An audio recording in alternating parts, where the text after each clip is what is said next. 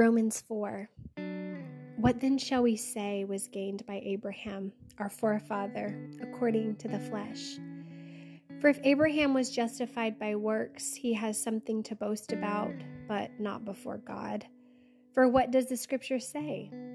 Abraham believed God, and it was counted to him as righteousness. Now, to the one who works, his wages are not counted as a gift, but as is due.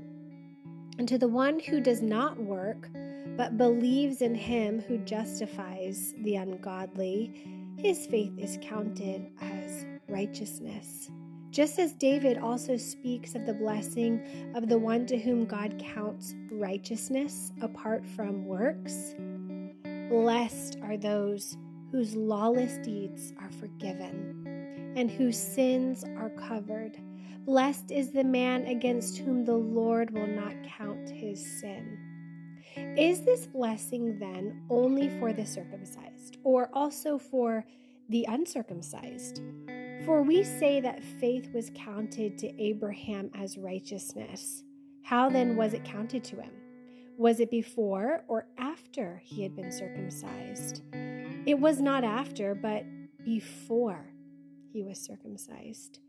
He received the sign of circumcision as a seal of the righteousness that he had by faith while he was still uncircumcised. The purpose was to make him the father of all who believe without being circumcised, so that righteousness would be counted to them as well, and to make him the father of the circumcised who are not merely circumcised, but who also walk in the footsteps of the faith that our father Abraham had before he was circumcised.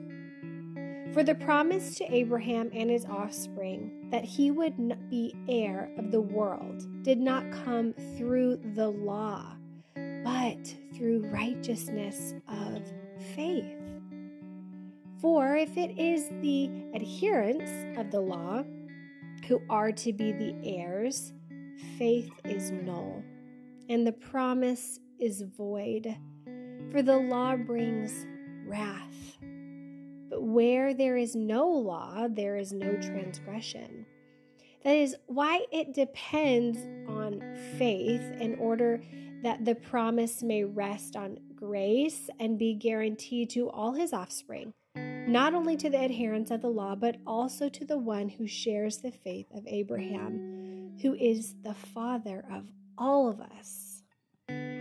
As it is written, I have made you the father of many nations, in the presence of the God in whom he believed, who gives life to the dead and calls into existence the things that do not exist.